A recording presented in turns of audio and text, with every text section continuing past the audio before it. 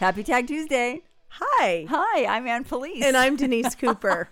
What you couldn't hear is I threw Denise for a loop, and I tried to introduce her before saying, I thought she'd take my cue. I thought you'd be I'm like, not and a that's professional. Ann Police, and we're two average girls. The problem is when we have started this, we've changed our intro a couple times. Yeah. And when you're the one that changed it, actually, you wanted to change it, which I didn't care about. It doesn't literally, but it was a good idea. I liked that we were introducing ourselves at the beginning. Yeah. But it took us a while to get on board to do that. We're still trying to get on board. And that's what I'm saying. You I'm threw sorry. me for a loop. Didn't mean to throw you because for a loop. I still haven't gotten fully on board with the change. Denise? It's only been 2.5 years. We're going on year 3 here. So let's get it I'm together. a slow learner and I'm not a professional. Remember, I'm your sidekick. No, you're a professional. I don't know. Speaking of sidekicks, I mean, the most famous sidekick is Batman and Robin, of course. I'm your Robin. You're not. I think I am. No. I you're want to not. be. I like that refuse. outfit. It's a good outfit. It's the best one. I know. Now, speaking of duos, though, have you seen this? And this may change by the time we're done airing it, because we're recording this the end of 2023, and we're not airing it until 2024. Hall & Oates are suing each other. What? I know.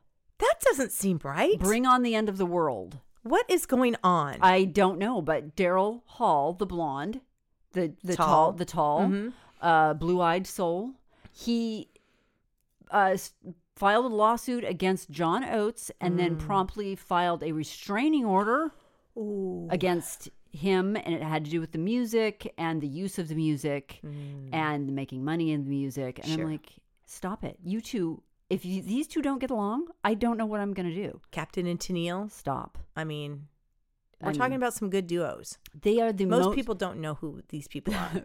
Hall & Oates are the most profitable duo in history. Really? In history. Have you ever seen them in concert? No. Okay. I've had the pleasure, and let me just say, if there was ever a chance, I don't know that they're going to get back together because sounds like it's not going to really work out. There's no for coming the back future. from a restraining order. I don't know what that. So there's women that come back from restraining orders, so maybe they can. I'm just saying. Maybe. Seeing them in concert was one of the, I've seen him a couple times, best concerts I've ever seen. Really? He is magical the way he sings. And let me just tell you this. We went to a Kenny Loggins concert, Warren and I did last year, 2023. And the opening act was a group called Yacht Rock something Yacht Rock. And they sing all of those kind of 1970s yacht rock songs. You know what yacht rock is, right? No, you I don't. I have no idea. Anyway. What is it? It's I don't have time to explain it to you right now, Denise, but yacht rock is like Hall & Oates. Oh.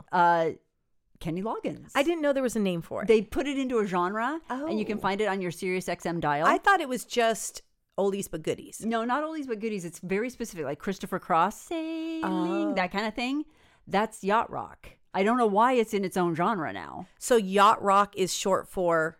It's like I'm out on a yacht, on a boat. Okay, so that's what I was wondering. Yeah. I like it then. Yeah, I thought you would. I like it. Yeah, it's yacht rock. I mean, I don't have a yacht, and I'm never really on one. But if you listen to the music, you feel like you're on the yacht. That makes it's sense. It's really fun. I'm going to have to look for that. Yes, they have a whole channel dedicated to it. You can find it streaming. Wow. These guys were really good. There was like 9 members of this band, and each of them had their talent, their instrument, but then they also sang at different times.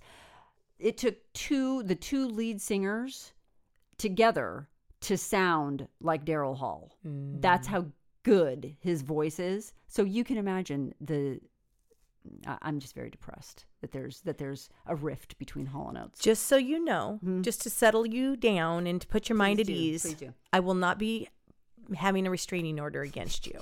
I'm good. Even no matter what you do. No matter what I do? I mean... What if I try and take the profits from Two Average Girls podcast? It's going to be hard to find that. I don't know how you're going to take something that 0 is 0 is 0, but okay. It's called a post-nuptial agreement, and you signed it. You just didn't know it. I have been working on getting this next guest for the last 2 years, and she has not been able to come on because she's so busy. And we've got her now. And welcome in 2024. This is why we're having her here. Welcome, Morgan. Well, thank you. I'm excited to be here. And she's telling the truth. It took a lot of waiting and planning and trying to get here. So I'm excited to be here and share with you guys. Now, how many children do you have, Morgan? I have 3. And she's right. They're very ages? busy. Yeah, I have one in high school who's 14, extremely busy. And then I have a 11-year-old who lives in the gym. And then I have a son who's 8, and all of them are active children. I love it, though. I mean, that's what life is all about at this point, right? It is. I'm just a hamster on a wheel. Absolutely. Yeah, I think if you ask my 8-year-old what I do, he would say Uber driving. Because I run around in circles all day driving them. Does he give you 5 stars? That's the question. That's what we need to know, right? Right, exactly. The reason that Denise was so psyched to have you in, and thus making me so psyched to have you in, is your profession is something that we dream about. Tell the folks what's the name, the actual name of what you do? So I'm a forensic supervisor. What does that mean to the layperson? So, I mean, I guess if everyone's, still into the TV shows of like CSI and NCIS and all those good things, that's what I do. I am a crime scene investigator. I work both in the field and in the laboratory. And pretty much now with the title supervisor, it's more the managing of the unit. Okay, so as an example, I was a news anchor for a million years, and I went out on a story of a bad smell in a Garden Grove neighborhood. Okay. Nothing ever turns out well when it starts out with a bad smell. And it was so bad that people were calling. And then it ended up being a meth house. Out came the police. Is that when you sort of step in, or do you? Yes. So, I mean, you have your first responders. We're not first responders. So your first responders are the ones, get the phone call. Right. There's, either a check the well-being. If you're talking about smell, a neighbor hasn't seen someone in a while. So we are called in after the incident has been, handled by first responders. And then they determine if it qualifies for forensics to come out. So if they need someone to investigate the scene, or they need pictures, or they need evidence collection, or some area of expertise that's above theirs, then that's when the response comes in from forensics. So it can be it can run the gamut of scenes. Oh, yeah. You can go from a residential burglary to robbery, which, is of a person, or we can do homicide, attempt homicides, rapes. I mean, it varies. So what are you looking for? You're not looking for anything specific. You're there to gather information and then let someone else look at the specifics, or? We do both. So, I mean, when we come out, we're there to aid investigators, but we are there also, we're documenting and providing investigative leads. So it may be a detective isn't sure if that is a blood trail that he has, or an officer. So we may come out, test it, and be like, yes, this is a blood trail. So that would provide a lead, right? So we're going to follow the trail, or we're going to collect the blood, and it'll be analyzed later to determine who it came from. So it varies. It's could be just documentation because they know what happened, but they need very clear documentation, or it can be us trying to piece it together with them. How did you get started in this career? This is amazing. So I actually grew up kind of a smaller town when I grew up there, a little bit north of the LA area. And I think the typical jobs were like nursing, teaching, the standard. And my parents were in the private sector, so nothing related to what I do.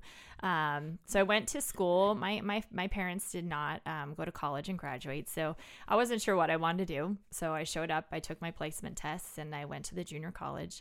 And I thought I wanted to do nursing like all of my friends were doing. And I thought, okay, I'm going to do nursing. A couple friends were ahead of me by a few years in the program. And so they started practicing on each other, like, sticking each other with needles and, that kind of thing. And I instantly realized I could not handle needles, and I couldn't handle the sight of blood. Yeah. So, which is so funny that she is a crime scene investigator. Well, but that's not, it's different. I know, but when she told me originally, she says, her stepmom told me, she literally hates blood. And I'm like, she's a CSI. It's not the same. It's not. Sure. I get it. Well, and I think you're right? Because when I told my parents, I'm not doing nursing, I don't know what the heck I'm going to do. I started taking some elective courses in school, one of them being a criminology course. And I thought, this is, right? Most people, this is amazing. This is fun. I want to do this. And I remember coming home and telling my dad, and he was like, you understand that that's blood, right? Like, he was trying to tell me, yeah, bad idea, because you're not going to be able to handle blood because you just stopped a program with blood. Right. And so I decided, well, I should volunteer and see if I can handle it. And so at the time, like I said, it was a small town. So I went to the sheriff's department. I got a volunteer position in their crime lab. Nice. And one of my first cases, well, I wouldn't say first, but down the road was a dead body. And I realized as long as the person is not in pain and they're dead, I could handle it. Yeah. That sounds a little morbid, but No. as long as they were not in pain, it didn't bother me. Got it. Yeah. No. And so to this day, like, I mean, I've done decapitations. I've done, people whose body parts have been cut off and all kinds of stuff. And it doesn't faze me.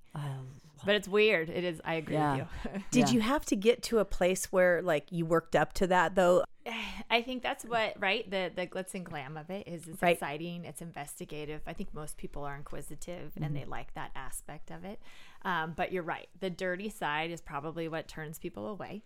The smell of a dead body is, I mean, you can smell it on you. You feel can. like for days, whether you can or can't in your mind psychologically or within your pores, you feel like you can smell that. But there is stuff that's gross. Like I've worked in a house that has literally been covered in feces. And so we had to suit up and walk through for hours. It was a sexual assault and we had to walk over like basically a toilet overflowed. The feces flows out into the hallway and then they put a sheet over it and it soaks in and then more feces flow into the hallway. And so we were walking on inches of human feces and you are in there, like you said, for hours, and that's the part that is some people don't have the stomach for it. Yeah. Or roaches. That's always gross, right? Roaches. Maggots, dead body situation. Maggots, roaches. Yeah. So I will clarify, like when, as a forensic investigator, we don't touch the bodies. So as a LA County rule, if there is a dead body, the forensic investigator doesn't touch the body. It belongs to the coroner's office. So maybe that's partially why I was okay with this field. I don't physically touch the body. So everything at a crime scene is mine per se. So like the evidence, the bullet holes, the phones, the fingerprints, all of that is mine. But the body belongs to the coroner. So I don't have to touch it. I don't have to deal with bugs. I mean, I see them, but I don't have to touch them. But as a forensics person, don't you have to examine some bodies for different things? Isn't that part of your job? No, so the coroner investigator and the MD are the ones that actually investigate the body. Okay. So at the scene, if I have questions about the body, I will work with the coroner investigator. They will manipulate the body. They will hold up an arm so that I can get a picture of a bullet hole or put, I don't know, a little ruler up to it if we're looking for a certain item or, so for example, we had a little girl who was tortured years ago and there were markings on her body and we needed to figure out what caused those markings. So what we would do is work with the coroner. She would manipulate the body. We would hold up the ruler so that we could get a good idea of size. So we go back to the crime scene and search for that particular item that could have caused that injury. What about something like rope? Or like maybe someone's been tied up or whatever.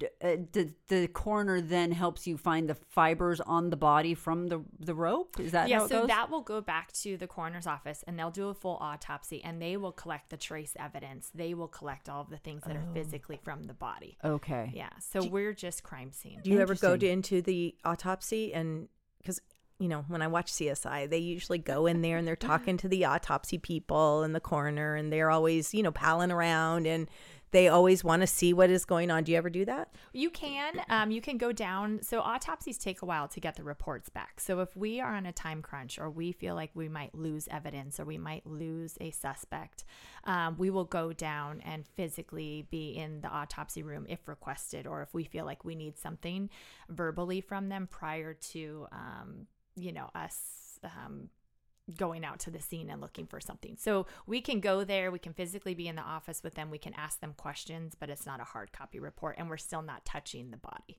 Is that a good relationship between forensics and the MD or the coroner? Is that it's a working relationship. You're not at odds. No, not at all. Not we at all. see that a lot on TV. Yeah, no. Yeah, usually someone's like, it's mine. No, I would say, most everybody in this field, right? You get into it because you want to give answers to people who basically you're meeting them on the worst day of their life, right? For sure. So I mean, I've seen it. It happens occasionally. You get that personality who's like, it's mine and I'm in control. But for the most part, I'd say I've been doing this 20 plus years. Everybody wants to work together, for the most part. So after junior college, where did you end up doing your bachelor's degree? Where did you go? So after I decided I could handle it, I transferred to Cal State Long Beach. They were the only one around at the time with the forensic program. Because when I got in, I just said I was doing this now for 20 plus years. Forensics wasn't as popular. The shows were just coming out when I was getting into the field. Right. So there was maybe 2 colleges that had something forensic related. Otherwise, it was criminal justice or psychology, right? Right. So I went to Cal State Long Beach. They had a applied forensic science program. So you got that on top of your bachelor's degree. Okay. So it was a certificate, basically. So I applied there. I went there. And while I was there, Cal State was one of the schools that required you have an internship while you're going through your degree. So my senior year, I applied to an internship. It was picked up by an agency in LA. Okay. Mm-hmm. Is that where you ended up working afterwards? I didn't. Oh. I wanted to. It did come full circle, so I wanted to. But forensics is extremely hard to break into because unlike police work, let's say an agency has 100 officers, they'll only have 2 or 3 forensic specialist positions. Oh. So hundreds of people apply for these positions and only 1 get it. Oh. So really you have to have an internship to get in. I had the internship at the agency I was working at. They weren't hiring. They already had the seats full. There wasn't room. So at the time, Redondo Beach was a city nearby that was hiring. And although, I didn't believe there was probably a lot of crime. I'm not from here, but it looked like a great city. I thought I just need to get my foot in the door. Right. So I went over there and I started working, and I will say it is a beautiful city to live in. It is the most boring city to work in. Well, which is good. That's probably great good if you live there. Yeah, great if you live there, but not so great if you work there. Exactly. So if I wanted experience, I knew that I wasn't going to get it from there. I was extremely grateful for the opportunity. They were a great department to work for. I made a lot of great relationship. I learned a lot, but I wasn't getting a lot of forensic crime scene experience. So I was offered a position with Inglewood Police Department where I lateraled over to, and just to give you an idea, I worked at Redondo for 1 year and I had 1 major incident.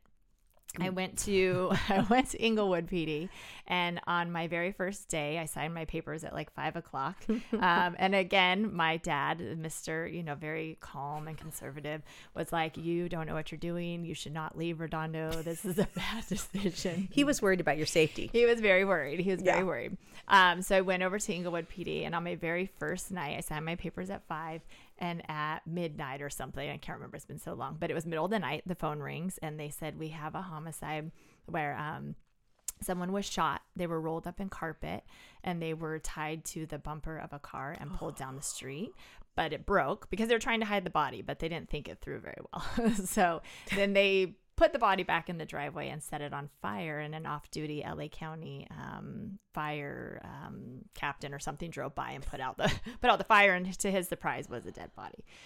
So that was my first. So it was hours, and went home, went to bed, and then I would say, so if I got off like Saturday afternoon or night, Sunday I had another call. And then again on Monday, and then I burst into tears. You thought Redondo Beach seems like a really good idea now. What was I thinking? But it had its waves, right? Like Yes. it would come in a wave. You would be busy for a couple days, and then you would be, quiet for a couple weeks. Yeah. Does that have anything to do with the moon? I'm asking that as a very funny question, but I have had other people in law enforcement tell me that the moon cycle and full moons really bring out some crazy people. there is all kinds of theories out there, right? Like some will say it's the hot weather, Right. Sure. like summer, people are irritable and they're all locked up in their houses and they have no air and then they just go crazy. I've had holidays tend to be, you get the family together, you get a little family dispute going on. Yeah, so I mean, rhyme or reason, I don't know. Yeah. I think everybody's got their own theory. Right. Yeah. Santa Ana wins. Maybe. Listen, Allergies kick up. I want to do things during the winds that are unthinkable. The things that stick out in your mind. You're not still at Inglewood. How long? I'm not. Oh, so yeah, I guess if I tie that in for you, I was at Inglewood for several years. I worked a lot of homicides there. We only worked homicides. It's a very high crime city. It's a very highly populated gang city. So anyways, I worked there, very, very busy. And then before SoFi Stadium and Taylor Swift showing up, we were poor, right? And so they were doing layoffs. And so I went full circle and I returned to the agency I'm at now. Nice. And that's where I was interning out of college. So their gal that had been there for many, many years retired. And so they asked if I would come back over. And you're still in LA County. So Still there's in still LA a lot County. going on. Yes. There's still a lot of excitement. Are you busy still? It's busy. So I'm still in LA. I will say if you compare it to Inglewood where I was at, it's about half of what they have. Yeah. And I will say from the time my first child was born when I worked at Inglewood, and I will admit it was hard, right? There were nights you work all night, you come home, you have a new baby. Yeah. She's awake, she's ready to play, and you're like, I just want to sleep. Right. So I would say I found the happy medium. I'm not at a small town city where nothing's happening, but the average homicide rate is far less than that of, Inglewood or LA. It's a little more reasonable as far as hours are concerned. Yes. Is this an on-call situation or do you have office hours? It's both. Yeah. Oh. So you work 4 10-hour days. Our agency is a 4 10-hour day. And then you could literally get off at 4 and the phone can ring at 4:30 and you return to work and you might not get off till mid next day. Yeah. So yes, you are on call. The phone rings in the middle of the night. I think sometimes my kids know that I leave and sometimes I return before they ever even knew I was gone. They didn't even know you were gone. Yes. Speaking of the kids and trying to juggle motherhood and being a wife, how does that work for you? Yeah. I mean, I think any job for a mom, right, is challenging because you're trying to keep the family together. You feel like the weight is on you. And yes, the dad is there and dad is helping. But yes, I think as a mother and that maternal side of us is that we feel like we need to take a lot of it on. But I wouldn't not want to do what I'm doing, to be honest. And I think it instills good values in our children that we can do both, right? Like I can go to work all day and I can still come home and I can make all of your practices and I can make all of your recitals. And occasionally we'll miss something, but that also shows them the sacrifice too, I think.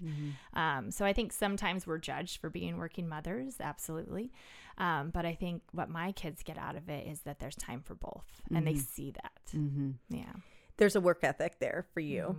How do you separate what you see with the family? Yeah, I don't know. I mean, I think law enforcement in general has gotten better about resources for their employees and for their people. The agency I work at now is amazing at making sure that you tap into either talking to someone, either at work or outside, and there's a lot of different resources available. But I mean, for me, I didn't want to bring it home. I didn't want to have that negative feeling. And so I don't know if it's a switch. I don't know if that's healthy. We'll find out 20 years from now. Right. Okay. Right. But I don't know, like maybe because you said it's a baby and I'm home and this is my role now when I'm at home.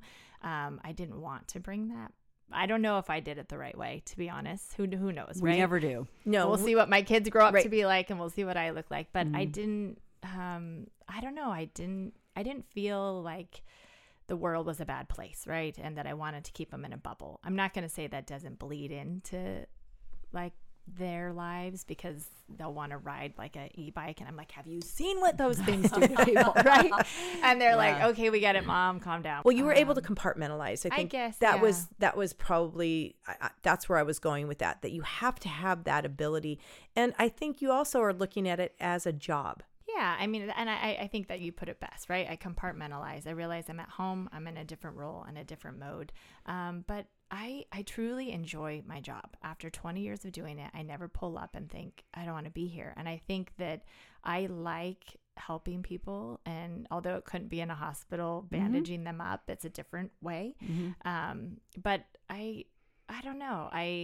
I wouldn't trade it. I wouldn't trade what I'm doing for anything. It's definitely providing a service that cannot be provided anywhere else. It's a public servant. It's behind the scenes in a way that literally most people don't have any clue that there's people like you. Until CSI and NCIS even came about, we didn't know that this world existed. Yeah. And you put it in a good point, because we come out sometimes in the middle of the night. We're working in front of your house. Let's say we roll out at midnight and you're asleep, and we wrap it up in 4 hours because it's just a couple expended cartridge casings in the street. You might not even know we were there the night before, you know? Yeah. And so while everyone's at home asleep quietly in their beds, we're working, you know, in some aspect. But I do find that that's where I have a hard time when people don't appreciate law enforcement or what goes on behind the scenes, because you have no idea what people are doing in the middle of the night and while you're home safe in your bed. So do you have any cases that stick out in your mind career-wise? You've been at it for 20 years. Yes.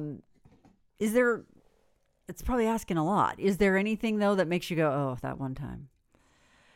I mean, there's always though. I mean, so working in some of these high gang populated cities, of course, you have a dozen drive-by shootings that occurred. And as sad as that sounds, like I can drive down the street and remember I worked something there. I worked something there. I worked something there.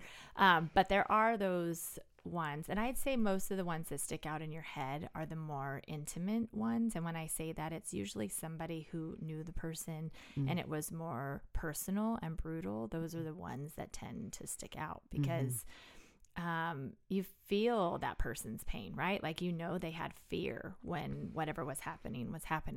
But yeah, I have bizarre cases from a tree trimming incident, right? So like, if you can think about the movie Fargo. Yes. Right? So, I mean, we have those type where it's purely accident, but somebody went into a wood chipper, right? And I'm covering my face because we own a wood chipper, and I know. Be careful. No. I mean, I can't get far enough away from it. But it never occurred to me that part of your job is also it's not necessarily criminal all the time. Right. No, we have accidental, we have suspicious deaths, we have what are presumed to be suicides, but we're not sure, right? Yeah. So we want to handle it as a suspicious death until proven otherwise. Yes. Because the last thing you want is to not go out on a scene because it's deemed an accident or just a suicide, but yet it was a homicide and you didn't collect any evidence or you didn't document it the way it should have been documented. You can't go back and you can't recover it. But yeah, we go out to almost everything. Like in that particular case, they called us out because we've never had that before. A wood chipper? A wood chipper. No. And so it's kind of like, what do we do with this? And I'm sure, for city purposes, lawsuits or things like that, right? But we went out because it was more like our officers are like, we have never seen this. Who do we call, right? And they even told us, you need to come out here and see what we have. And so it was like, okay, and so we go out and then we're like, okay, we've never worked this either. So there's times where you think you've seen it all, but you haven't. No, right? You absolutely. So was that a homicide? It wasn't. It was purely accidental, right? What are we doing with the wood chipper in LA County? The wood chipper drives to the coroner's office because you can't do anything with Oh my gosh, yes, of course. Right? Like, yes. Yeah. So the whole truck has to go to the coroner's office. And can I ask you, was this a public works wood chipper or a private wood chipper? I don't recall. Yeah. I know it was a crew, right, out on the street, but I don't recall if it was the city employees or not. Oh, it was an entire crew. Well, one person. Oh. But yes, the crew was out working. It. Yeah. But you got to make sure no one pushed him in. I know, that's the thing. It's like, well, you have to investigate. You have to investigate it. But there really wasn't some much animosity we could do because there wasn't so our job, we go out and we process for fingerprints, we take pictures, we process for biological evidence. Sure. We document bullet holes or trajectory or things like that. this didn't really fall into any of those categories, minus some pictures, right? It's all going to be statements, and then the coroner has to go back and do their part. Because there's really nothing left to investigate. There's nothing for me to really do on that one. That is bizarre. That you said that correctly. Yeah. That's a bizarre one. We've had, so we'll go out to those. We'll go out to, like I said, suspicious deaths. So like anytime someone in their 20s passes away, right? And it's unknown cause, that's considered suspicious because if there's no medical history, no one in their 20s should be like dying in their sleep. Right. So we'll go out to those, and at the time we won't know if it's drug related or not. But our job is to go in and look for those things, right? Are we finding drug paraphernalia? Yes. Are we finding notes? Because there is more to this, right? A suicide note or something. So we try to piece those things together. And then we'll go out to, we have sexual assaults that we go out to, and it completely varies. According to, Dateline and 2020, 48 hours, without a doubt, suicides are actually homicides. I mean, that's what they're feeding us and don't get me wrong, I love Dateline. On their show. Yes. But according to what we're seeing, it's like, it looked like a suicide, but it's Right. actually a homicide. How often does that actually happen?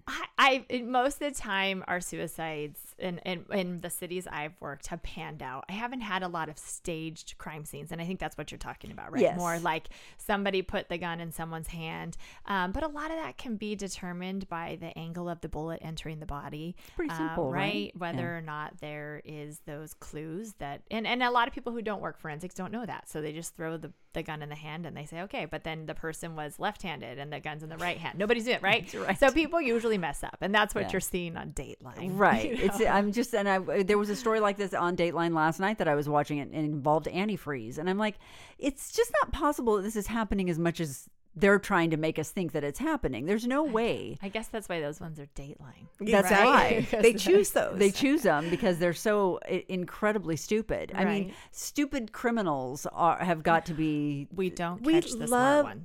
You don't catch the smart ones. Exactly. We don't catch the smart ones. No, that's it. That's exactly it. But I mean, dumb criminals are what we live for. I mean, we are just shocked and awed by the fact that not only forensic fibers and, fingerprints and all those things, but now electronics. Do you guys have people doing those types of forensics now? Are you involved in that? We're not. There are specialty units for that. We'll send a lot of our digital evidence out, so phones, computers, things like that, because there's so much in there, right? And it's really a specialty. So we'll send that out to another agency who has that, a larger agency that has the capability to dig in there, to transfer it. I mean, some of these phones we can't get into, so you have to have them to where you can break them, you can get into them. And as far as the cars and stuff go, you're right. Like, everything's recorded nowadays. So the idea of like hopping in your car, driving over to someone's house and doing something and getting home with no one knowing, with all the ring cams out there, all your cars have black boxes, if you will, you know what I mean? And so everything is digitally recorded. Yeah. And so I don't know why we are still trying. You would have thought crime would decrease just for the sheer fact that it's so much harder to get away with it. Yeah. Is there a type of investigation tool that you used when you first got into it 20 so years ago that you don't use anymore, like touch DNA or hair fiber? I don't know. Are those still being used? Is that stuff that's still being used? Yeah, all of that's being used. Some of that's been introduced since I've been into the field. So when I started, you used to have DNA that was like the size of a quarter, right? You had to be able to see it. It had to be anywhere from like a nickel size to a quarter. You had to have a significant amount, or not significant, but a decent amount to collect. And we used to have to do a secondary sample as well. We would have basically you would have a primary sample you collected and then a secondary. But now, I can't remember what year it was introduced, but we, like you just mentioned, touch DNA. You don't have to see it anymore, right? So touch DNA is skin cells that are left behind on some item or surface or, on a body. And so when you're collecting it, you don't know if you're actually collecting something. Where if you're swabbing for blood, you see the red stain transfer onto your swab. But if you're swabbing a a screwdriver that was used to break into a house, you're swabbing the handle. You don't see skin cells, right? Or sweat or anything like that that's transferred, or oils that are left behind. So you're hoping you get the sample, and that you can provide some type of lead. But yeah, all of that stuff, I don't know that anything is obsolete anymore that we're not using. I mean, technology has gotten better. Yeah. And so we've changed our practices in some regards, but I don't think we've actually gotten rid of anything. I can't imagine walking into a house, though, where clearly a homicide has taken place. Where do you start trying to collect something like touch DNA? Like, it could be anywhere and everywhere. You don't know. Are you using a blue light? I mean, what do you use? No, it's hard. I mean, so really we go like, so if we can, we go off of victim or witness statements, right? Like we saw the suspect come in. If we have witness statements, they'll say that phone that's sitting there, or that cigarette butt, no one in this house smokes. That's not ours, right? So we try to go with those clues. We focus on point of entries, because if you think about it, like if you put your finger in ink and then you keep touching stuff, what happens? It slowly dissipates, right? It comes off. So we try to search the areas where you're going to most likely leave it behind. So point of entry, you're sweating, your adrenaline's up, so you're probably going to leave some nice fingerprints behind. We try to go for items that you would have had to touch for a significant amount of time, or that you had to apply pressure to. So like when you're touching something, we want it, like if you had to use a screwdriver to pry, you're gripping it hard, right? And you're really pushing down on it and potentially leaving some skin cells behind. So, I mean, it is all a game of clue. You're just really trying to figure out what area were they in, what looks out of place. If you don't have a statement, you're really looking for what's out of place. The one missing knife in the butcher block or whatever. Right. Yeah. Or if they came in here and they ransacked the house, you're trying to find those items that you think could provide some type of lead. Do you find yourself in court quite a bit, testifying for anything? So in the beginning of my career, all the time. Really? And now, and I don't know if it's just because of the change in politics, but we're in court less.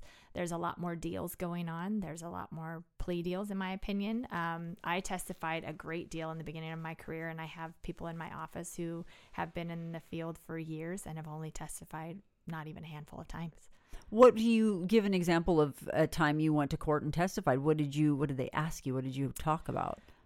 So it varies. I've done fingerprint testimony. So I've gone in and testified to the uniqueness of a print. And I would say it is, in fact, Denise's print, that she was there and she left it behind. Yes. So we are experts, and so we can render an opinion. And so I can say that after analyzing a print, I do believe it was so-and-so's print. We can testify to the collection of evidence. We can testify to photography. We can testify to our report, and then they tell us we have too many typos. I mean, we can... Testifying is hard, right? Yeah. I mean, you're getting on the stand, you're really trying to present facts, but you do feel like you are the one being... basically, I don't want to say attacked, but you are the one that's being scrutinized, right? Sure. And you are worried, right? Like, did I do everything right? Did I dot every I? Did I cross every T? Yes. And it's stressful. And I'd say most people in the field would tell you that's their least favorite part of the job. I'll bet. And not because you have something that you don't want to talk about or that you didn't put in your report, but because it's public speaking, which most people don't like. And then your work is being scrutinized. Your expertise is being called into question for no real reason. Right. You've got a defense attorney that's trying to, he's doing his job too. Right. So I get that. Yeah. That's not the great part of the job at all. No. They didn't teach you that at Long Beach. Yeah. They don't teach you that in college. No, they don't at all. But you have to, right? Yeah. And I appreciate it. And I now... in my career, it still makes you nervous, but I enjoy it. Sure. I like getting on the stand and telling people what I did and how I did it and how I am confident in what I did on the job. You've reached a certain point in your career where you've kind of been there, done that, to lack of a better term. You're like, you're not going to stump me in your $3,000 suit. I mean, sometimes, right? Like, they can ask you, and to the whole thing about courtroom testimony and what I also teach a college course. And I talk to the students about, if you don't know, you don't know. That's and an a answer. Lot of, right? And a lot of times on the stand, defense attorneys want to They want to push you into an answer, right? And the reality is, if you don't know, you don't know. And if you didn't do something, just admit you didn't do something, because it's probably not a big deal, right? It might not be a big deal, but as soon as you testify to something you didn't do, or, you get yourself into something. And so it's all about integrity, right? And telling the truth and admitting when maybe you didn't do something. Or you can even say, I mean, we've had where they're like, why didn't you collect that? It wasn't important to us. Yeah. But you didn't collect it, right? Because there was no evidentiary value in it, right? And so, but sometimes they want you to feel like, I didn't collect it, right? Yeah. But there was nothing there. Why would I collect it? Right. So. Yeah. Are there a lot of women in forensics? It's primarily a female field. Really? Mm-hmm. Oh. Yeah. I think the men like running, right? Running down criminals and arresting them and that aspect of it. Love it. But females, I don't know if it's because the attention to detail or what it is, but it's a female dominant field. Wow. I'm kind of. We still have an option. It's still out there for us. It is. I might be a little old. Is there other, now in Southern California, it must be the ability to go get a degree in forensics. There's got to be other places now that are. Yeah, but you would be surprised, though. There's still not a lot of forensic degrees. They are out there. I believe Cal State LA now has one. I know back east have a couple. But yeah, it's not a big field. It's not. And I don't know. I don't know if it's more so they're getting you towards criminology and then you do an emphasis in something, right? But yeah, there's not a lot of, if you look it up and say a degree in forensics, there's not a lot of options. No. When you went to school, you thought you were prepared for everything, right? And we all know that college does not prepare you for the real world. Mm-hmm. Is there anything that sticks out in your mind over the years that you just really were not prepared for, that, wow, this happened while they never prepared me for that? Yes, absolutely. I do. I think like you're right that you think you go to college, right? You went to college, you got a degree. I know it. I can do the job tomorrow. And I was that person, right? I walked in going, what do you mean? I know everything. I have a degree. And still to this day, they come in and they're like, but in college, they said. And so I encourage people in my office to, if they come back and they say, well, I saw in this class that you could do this. I've been doing it 20 years. You can't do that. But okay, how about go in the lab and try it out? And if it works, we'll implement it into our daily practices. And usually they come back in and they go, it didn't work. So I'm like, okay, but you need to see for yourself, right? Yeah. I will admit a funny story. So my degree is, in criminal justice, had an emphasis in forensics. One of my first times testifying, which they don't prepare you for at all in college, was a civil case. It wasn't even criminal. And I had to go in and talk about the field of forensics. And the attorney, you prep with the attorneys beforehand. But so I'm maybe 23, 24 years old. I was young. Yeah. And I got on the stand and they asked me, one of the first questions is, please state your background, training, experience. So I tell him my title and I state it and I talk about my degree and it's in forensics, right? And then he goes, okay, can you please define forensics for us? Well, I had never actually defined forensics. Yeah. And I felt like such an idiot. I was like, well, it's what I do every day. Oh. But it's that small thing. You get on a stand in front of 12 people and you tell them you're an expert in it. And then you like, can't define it. Embarrassing. To this day, I think I have nightmares about that. Oh, I get it. And so now in my office, because, you live and learn, I try to... I ask them every time. I can't tell you in all of my college courses, I'll ask them, what is forensics? No one can answer. No. The definition, the actual definition. So Crazy. it's interesting, right? Yeah. But yeah. Where do you teach? Cal State Long Beach. Okay. So you went back. So I'm in the forensic certificate program there. Okay. So I teach a module that they have. Nice. If someone wants to get their forensic certificate, what does it entail? So I know Cal State LA, I believe, has one now. Cal State Long Beach has one. I can only obviously discuss what Long Beach's is because I'm not familiar with the other programs. But the Long Beach one is, I think it's 8 or 10 weeks, and you have to go every Saturday from like 8 in the morning until 5 at night. And when you get out, you get like a basic applied certificate, and it kind of just gives you an introduction to all the aspects of the field. So you get like 1 day in crime scene, 1 day in photography, 1 day in DNA, 1 day in fingerprints. I mean, it goes on and on. So I would say if you want to get into the field, the key, honestly, after you have your degree is the internship, because from what I see, most people don't get hired without volunteering. Yeah. Because I will sit on a panel for new applicants at other outside agencies, and there are hundreds of applicants, and only a dozen or so will get invited to the interview. And the ones that are being invited in, it's not just a straight degree. It's a degree with volunteer or intern or something extra. Otherwise, you're not getting in. You cannot stress enough for any job to go get an internship, because how else do you know until you're just like kind of boots on the ground? Yeah. It's like you in nursing. It's like if they didn't give you that practical experience right up front, who knows what would have happened? Right. I would have graduated and like, I can't do it. No, get me away from that needle. When you do an internship, say your experience, and I know I'm sure you've heard people's experience now, are they letting the interns do real work? It's not just coffee fetching or anything like that. I will say, and I feel bad for students that are trying to get into this field, because there's not a lot of internships out there, because in all honesty, it's a lot more work for the department. Yes. Because as much as they're like, we're free help and we're free labor, there's a lot of time that's taken away from our daily job to try to train and teach and educate. And we can't just cut you loose, right? No. So a lot of it is shadowing. You will do a lot of office work while we're writing reports. But then when there's a call, at least at our department, will allow you to go out with us. You can shadow on the scene. You can come into the lab and you can see how we chemically process items for prints or whatever it may be. So they get the exposure. So when they're interviewing, they know what they're talking about. It's not just what they read in a book. Right. But it's extremely difficult to get an internship.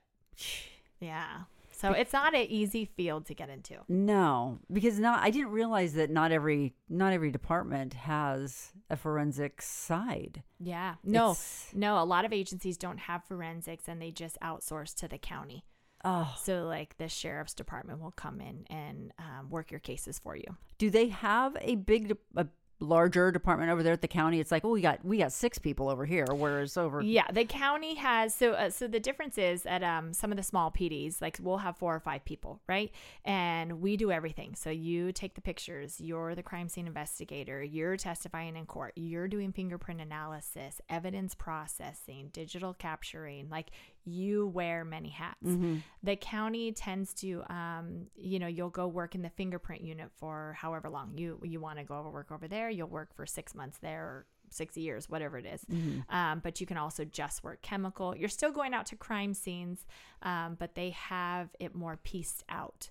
So like if there's a firearms case, if there's like bullet trajectory, they'll have firearms come out and do the trajectory for them. If there's blood, someone from serology will come out and collect the blood for them.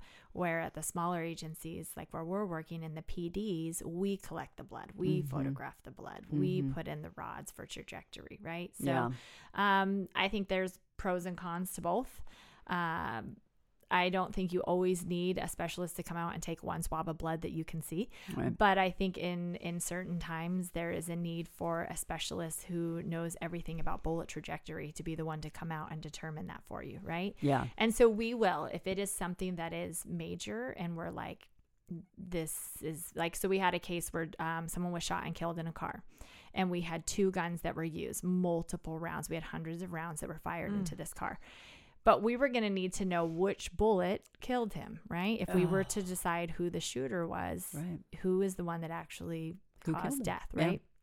So we want to bring out the county to come in with their expertise and find that information for us. Do you do a lot of road rage cases or car-to-car shooting? Is that something that's pretty common? We've had some. We had some very interesting ones. We had one that was very crazy years and years ago where it was a stranger, like you're talking about, where it was started out with a little road rage incident, and our officers witnessed the whole thing go down, and someone was killed in front of our officers. How did they watch? What do you mean? How'd they watch it? Why were they there? There was a road rage, and one of the victims pulled up to what they saw the police car, and they pulled over and were like, I'm going to get assistance from the officer, and I guess the suspect didn't see the police officer sitting there and opened fire on the car. So it happens. I don't have a ton of road rage. Right. I mean, we have a lot of calls come in of like, someone flashed a gun at me because they were mad, but we don't have a lot that result in shootings, right? Yeah. I mean, what do you do with that? Someone flashed a gun. Well, Yeah. how do you prove it was a real gun? How do we even know? There's a lot that goes into that. Right. But Southern California freeways, as Denise and I have discussed ad nauseum, are a place for crimes to be committed because everyone's so angry, So some of the more interesting stories, though, that you've told us before you got here, one involved pepper spray. So I was that new forensic specialist, super excited to go out to anything that they called me to. It was a bank robbery. Someone walked in, passed a note, told them to fill up the bag. The teller was able to get the dye pack inside of the bag that the suspect had her fill. And he went out into the parking lot, drove off. Well, the bag went off inside of his car. Sure. And so, there's dye stained and money everywhere. Well, I was new and had no idea that the dye stain packs also had pepper spray in them. I didn't know that. Why? Why do they have pepper spray? I may even be wrong if it's not pepper spray, but it's one of those, right? It's like some type of something, right? Yeah. So that all of a sudden you're crying, you can't see, So that when they're driving, they can't drive. It disables the robber, Right. I guess? Well, you can't use the money anymore because it's covered in the dye stain, right? But I take it back to the office and I'm processing this money to see if we can get fingerprints or something on it. And I'm literally, my nose is running, my eyes are running. And I'm like, what is wrong with me? What is happening? And then someone comes in, they're like, you might want to turn that hood on because you realize you're working with pepper spray, right? And I'm like, no, how come no one told the new girl? Maybe it was like initiation. I don't know. Is that still today, though? They have an element to that dye pack that is... I don't know. I'd never know. heard of that. That's crazy. What's crazy is people are still trying to rob banks. Well, Yeah. I mean, literally, with all the... I know. Desperate times. I guess. If you can get a couple bucks of cash and be on your way, I guess it's worth it. Yeah, people do. Yeah. We have them not as often. No. I say I worked more in the beginning of my career, but every blue moon, like I said, I guess they're like, let's give it a try. Let's see. I've already hit all the 7-Elevens, so let's just go now to the jewelry stores. Oh, and then we'll hit the banks. Exactly. Yeah. Some of these, we've done a couple stories recently of jewelry store heists. Do you find that you get called out on those to smash and grabs? No, but we don't have any of those high-end streets, right, where you have those like fancy, and the area I work in, we don't have jewelry stores that are like, on the main street front. Right. So I haven't worked any of those type of cases. I had a couple in other agencies that I worked at. I shouldn't say a couple. I remember one where they did walk in and smash. This was years ago before it was popular. Now it's the thing for everyone. It's the thing, yeah. But no, it's not. I don't have that many. I've had one in my career. Okay. Being in law enforcement and just being part of the public that we're frustrated by the lack of responsibility on the behalf of, I would say, prosecutors these days. As somebody in law enforcement, how are you guys dealing with that? I mean, it's sad. And I think that, we're seeing it, if your car's broken into, it's kind of one of those things where. Sorry for you. Yeah. If you left it unlocked, it's really not a big crime anymore. Who I feel for? I feel for the victims, right? Mm-hmm. Because, we're not able to do much for them, and we have to tell them, sorry, nothing's going to happen, or nothing, we tried to file your case, but it was rejected. I mean, the ones that bother me are the more heinous crimes, and like there's one that I'm working, and I can't get into the specifics of it, but someone was serving time for a heinous crime, and they're already paroled, and we have more possibly associated to that individual. So now we didn't pursue it at the time. We thought, okay, it's solved, it's closed, they're doing time, but they're not going to get out. Well, now they're out. And so we're like, we have to go back and revisit that. And, I worked one, and it was multiple women were sexually assaulted, or one was an attempt sexual assault in their home where you're supposed to feel safe, right? Mm-hmm. And the individual, and I know that we're doing a lot of this where if you're a juvenile, you're not, you're mentally, you're not capable of knowing your actions. Well, when you're 17 and a few months shy of 18, when you come into someone's home, you're not supposed to break in. That you can't force yourself upon a woman that doesn't know you or want you, right? And yet we're releasing these people and saying, okay, this is a teenage this is an actual serial case rapist. I have, without like said specifics, but yeah, we had somebody who sexually assaulted women and is already released after doing not very much time Because they're a juvenile. Yeah. Kind of thing. And I'm not, I've seen the worst of the worst, right? And I think when you can break into someone's home and you can sexually assault them, I don't know that we can reform you. That's right. And that's me personally. No, right? I agree. And, but I just feel like, I don't know if that urge ever leaves you. What's the word? The nerve to be just the wherewithal to say, I'm going to walk into a house. I don't know what's on the other side of the door, but I know I need to accomplish this task. Mm-hmm. Therefore, whatever's on the other side of the door doesn't matter. It could be Denise Cooper with a 9mm. It wouldn't matter to that person, which is exactly what you're saying. How do you reform that? And I don't think I mean, like I said, I have been working in this field for a long time, and I've seen the worst of what people can do, and I've seen people get out, and I've seen them do it again right away. So I don't have a lot of faith in we can reform these people or change these people. I don't. And then call me jaded, call me what you want. But It's such a huge, you're opening up a conversation that is so much bigger than just the processing of it and the crime itself, because there is no rehabilitation taking place after they go somewhere else. I mean, they go to a holding cell, which I'm not against. I'm just simply stating the fact that there's no rehabilitation because we're not implementing that in. Right. Who's working with them? Do you, I'm assuming from what you've said that you have had experience where you have worked on a case, that person has been put away. Maybe years later, you come across another scene and it's that person that's been released. I've had that. You've had that where it's like a comeback around. Yes. Here. I've had it where it's something more minor. I mean, it's not minor for you. If someone breaks into your home and then a year later, that same neighbor, their child is released and they break into your home again, you still feel violated, right? And so I've had that happen where it's minimal. And I say minimal, and that's sad because anytime someone's house is broken into, it's an invasion of your space and your privacy. But it's not a person crime, right? It's not. But so I've had that. I've had the more egregious where you're having someone who's raped or in one case I have homicide and the individual is out. And you've come across another crime scene where that individual, you're like, I recognize this work. So one of mine is a cold case. So it is. Yeah, one of them that we're working is a cold case. And when that comes to a conclusion, I can come back and talk to you. Yeah. Okay. But look back, I mean, if we just talk publicly, right? Yes. If we talk about cases that are in the public eye, notoriously, look at them. You have some of what is the woman in Chicago right now, if you guys have followed it? And she was I think it was Chicago. She was the up and coming, she was an entrepreneur. She was like on Forbes, like millionaire. She was in her 20s and she owned a high tech or some type of tech app. I don't know, something. Anyway, she sold it. If you go look it up right now, this was probably about a month or two ago. She was standing in her lobby and she's on video. She had just gotten home from a charity where she was donating and she's standing in her lobby. Someone waves her down and the individual, she goes over and opens the locked lobby door to her apartment building. Probably thinking this person is going to go up to someone else's floor. Sure. And you see them both get on an elevator and 20-30 minutes later, you see him come out and rushing to get out of the building.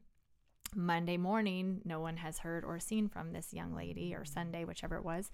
And they go looking and they find her on the rooftop and she has been raped and strangled. And I believe there's blunt force trauma to the head. The individual in this crime had just broken into someone else's apartment or house a week or two prior. The city knew who they were looking for, and he raped and slit the woman's throat and set the husband and wife on fire. Oh. And ultimately, he had just been released from prison months prior for some type of act, right? And Why are we doing early release? Why? That I don't understand, Yeah. right? If you are committing a crime and you're going to prison, you should be doing your time, right? And if there are no repercussions for our actions, I don't think society is going to get better. The example I use is if your mom always told you to come home at midnight, right? And you come home every night at 1 and your mom just tells you, don't do that again. Or next time I'm going to up your curfew. And then the next night you come home at 1 and your mom doesn't up your curfew. Does it make you come home on time any other time? It doesn't. No. So if there's no repercussions for your actions, will you stop doing what you're doing? I don't think so. I agree. No, well, no, but my gosh, I can't get over that. Did they catch the guy? They caught him. It was. I'm pretty sure. I'll have to look up relays. I'm pretty sure it was Chicago. Yeah. And it was recent. It was a couple months ago. But you can see the whole story. And she's this cute young girl, and she literally just sold her company. She was like, coming into the best times of her life. And this guy was released early and then killed her. Did he target her? No, it's random. It was just random. Random. She's in the lobby, wrong place, wrong time, and he, does what he will with it. I'm pretty sure. I don't quote me, but I think we might have to do this story on our show. Yeah, but even the is it Klaus? Is it Polly Klaus? The one where he was a sex offender that was living in a halfway house, right? And they were trying to rehabilitate him, and then he murdered her, right? Sexually assaulted and murdered that young girl. Snuck into her room while she was having a sleepover. Right. I mean, I'm from Northern California. I remember that happening. It was like, couldn't get your head around. Those poor girls. What? They revisited that case. Oh, it's terrible. It's terrible. They just there were revisited other it like last year because it was our anniversary year. There were like 4 other little girls who were like, "What are we doing?" Mom's awake in the next room. That's what I mean by there's that impulse control of knowing that there's someone that could maybe do me harm if I try and do my will against these people. That doesn't exist in some criminals' brains. It's like whatever is happening, I got to get what I got to get. Yeah. I don't think they're thinking, I could get in trouble. No. Or I did this before and I'm trying to be better. And I mean, maybe. But like you said, the impulse, I don't think that you can suppress that. I don't think that they're able to. I don't think so. Especially pedophiles. I mean, there's no rehabilitating a pedophile. They're just not. No, that is, I mean, there's not. So it's like, right. So they desire children. It'd be like you desiring men. And then all of a sudden we're like, you can't have them anymore. You have to want women. You're not going to, because that's not what's in you, right? Like I just don't, the concept of it to me. It's rough because there's a whole group of people that's like, yes, but they're civil rights. And then there's the other side that's like, they lost their ability to have civil rights by their behavior. Yeah. And then it's not fair. Yeah. It's not fair. It's not this, it's a very complicated issue, apparently. I think who we're forgetting about in this is the victim. The victim. Absolutely. Every time. The victim gets forgotten about every single time. It's like, Yeah. wait, what about their rights Yeah. to have a decent life after being, molested by the pedophile who shouldn't have been out? Right. Yeah. That's Anyway. tough. Well, you're doing the Lord's work here. Well, For thank real. you. Really are. I mean, we talk about you are the advocate for the victim who cannot speak for themselves, and you're looking for the answers that can maybe lead you to that conclusion, right? That's very, very cool. Thank you. Very, very cool. Thank you. Do you have plans for retirement? Like I put in 25 years and that's what I planned on doing. We explore it as the kids get older and bigger, and my husband is also in law enforcement, so as his career keeps evolving and changing, there's definitely those conversations. I always joke because he says about 7 years, and I tell him, the day you retire, I will be leaving too, because I refuse to wake up and see you sleeping and me going to work at 5 a.m. Absolutely. I'll be angry. Yes. So I will retire when he retires, and he will retire first. So I will follow him right out the door. Nice. I love it. But I love that you're already dipping a toe into teaching. Yeah. That's so valuable to have all those years of experience and then to be able to hand that off to, other people that want to get into that field. Yeah, I do. I enjoy it. It's different. Yes. I actually think it's sometimes more exhausting than work. Teaching's hard. It is. It is not easy. But I'm exploring that. And I don't know. Maybe something totally different. Maybe. I don't know. Your second life story, right? Yeah. Yeah. I love it. So we always ask our guests to bring us something that we can remember you by, a takeaway gift, a tag. What did you bring for us today? When you said that, I thought, I have nothing. I'm super bored. And so then I was telling my husband, I'm like, what's my takeaway gift? And I said, what do I have to offer or that I embody or you would remember me by? And as we're talking, our kids, either on purpose or inadvertently, were eavesdropping. And, 3 children, no conversations are quiet. And so one yells from the other room, we can't say can't, and we're not allowed to give up. And we're like, what? And so I kind of laughed. I'm like, I cannot take that to the show. One, we will sound like super harsh, crazy parents. No. But then if we were sitting there, we're like, well, that is our value system at home. And so when our kids were young, we decided that we weren't going to allow them to have certain words in their vocabulary. And one of them being can't. And although it's a seemingly innocuous word, it's very powerful, right? Yes. And so we decided our children couldn't say the word can't because it would set boundaries and create limits. And by doing that for them, it bled into our lives, right? Yeah. And so I think if I can impose on anyone getting rid of the word can't in your vocabulary, I would do that, because I think our kids have become extremely resilient by it. They'll try anything. Yes. And we've told them you might have to work harder than other people. You might have to work longer than other people. But if you truly want it, it's yours for the taking. And we also, my husband, in our house, it's a thing that he says, lanes never give up. And so our kids live by that too. And so one of our kids was in a competition, and a parent said to her, do you want to stop? Because she's very short. And so it was a run, and she's like, I'm tired. He's like, do you want to stop? And she turned to him and said, no, lanes never give up. Nice. So, I guess that's where I would go with it, that the sky is the limit. And as soon as you allow yourself the can't word, I think you give yourself an out, and you truly only regret the things that you don't try. I love that so much. It's true, because I think if you are afraid, you will say, oh, I can't, and I'm not going to do it. And looking back, I'm in my 40s now. The things that I truly regret are ones that I never tried. Yep. Because I probably thought, I can't. Well, it's too hard to achieve, yep. Right? And so if I can make my children believe that doesn't exist and there's nothing you can't, and you might not ever get exactly what you want. Right. You might divert a little bit from the initial goal, but you will have that goal and you will get somewhere without the word can't. It's empowering. But I will say my husband is the motivation in the family. So we get a lot of this from him, but I will say that, like, I think you're attracted to those that are sometimes opposite, yep. And I adore some of the stuff that he contributes to our family, and those being one of them. And I think our kids are stronger and better for it. Thank you so much, Morgan, for coming on. I'm Ann Police. And I'm Denise Cooper. We are Two Average Girls. Thanks for listening in 2024. Have a good one.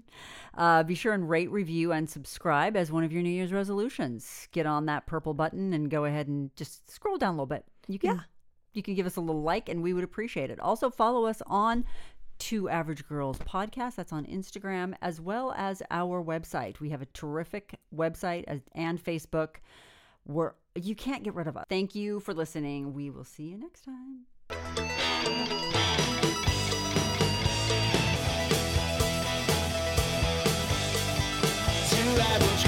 Episodes of Two Average Girls are free wherever you get your podcasts. Be sure to hit the follow or subscribe button on the Two Average Girls main page so you never have to go searching for new episodes.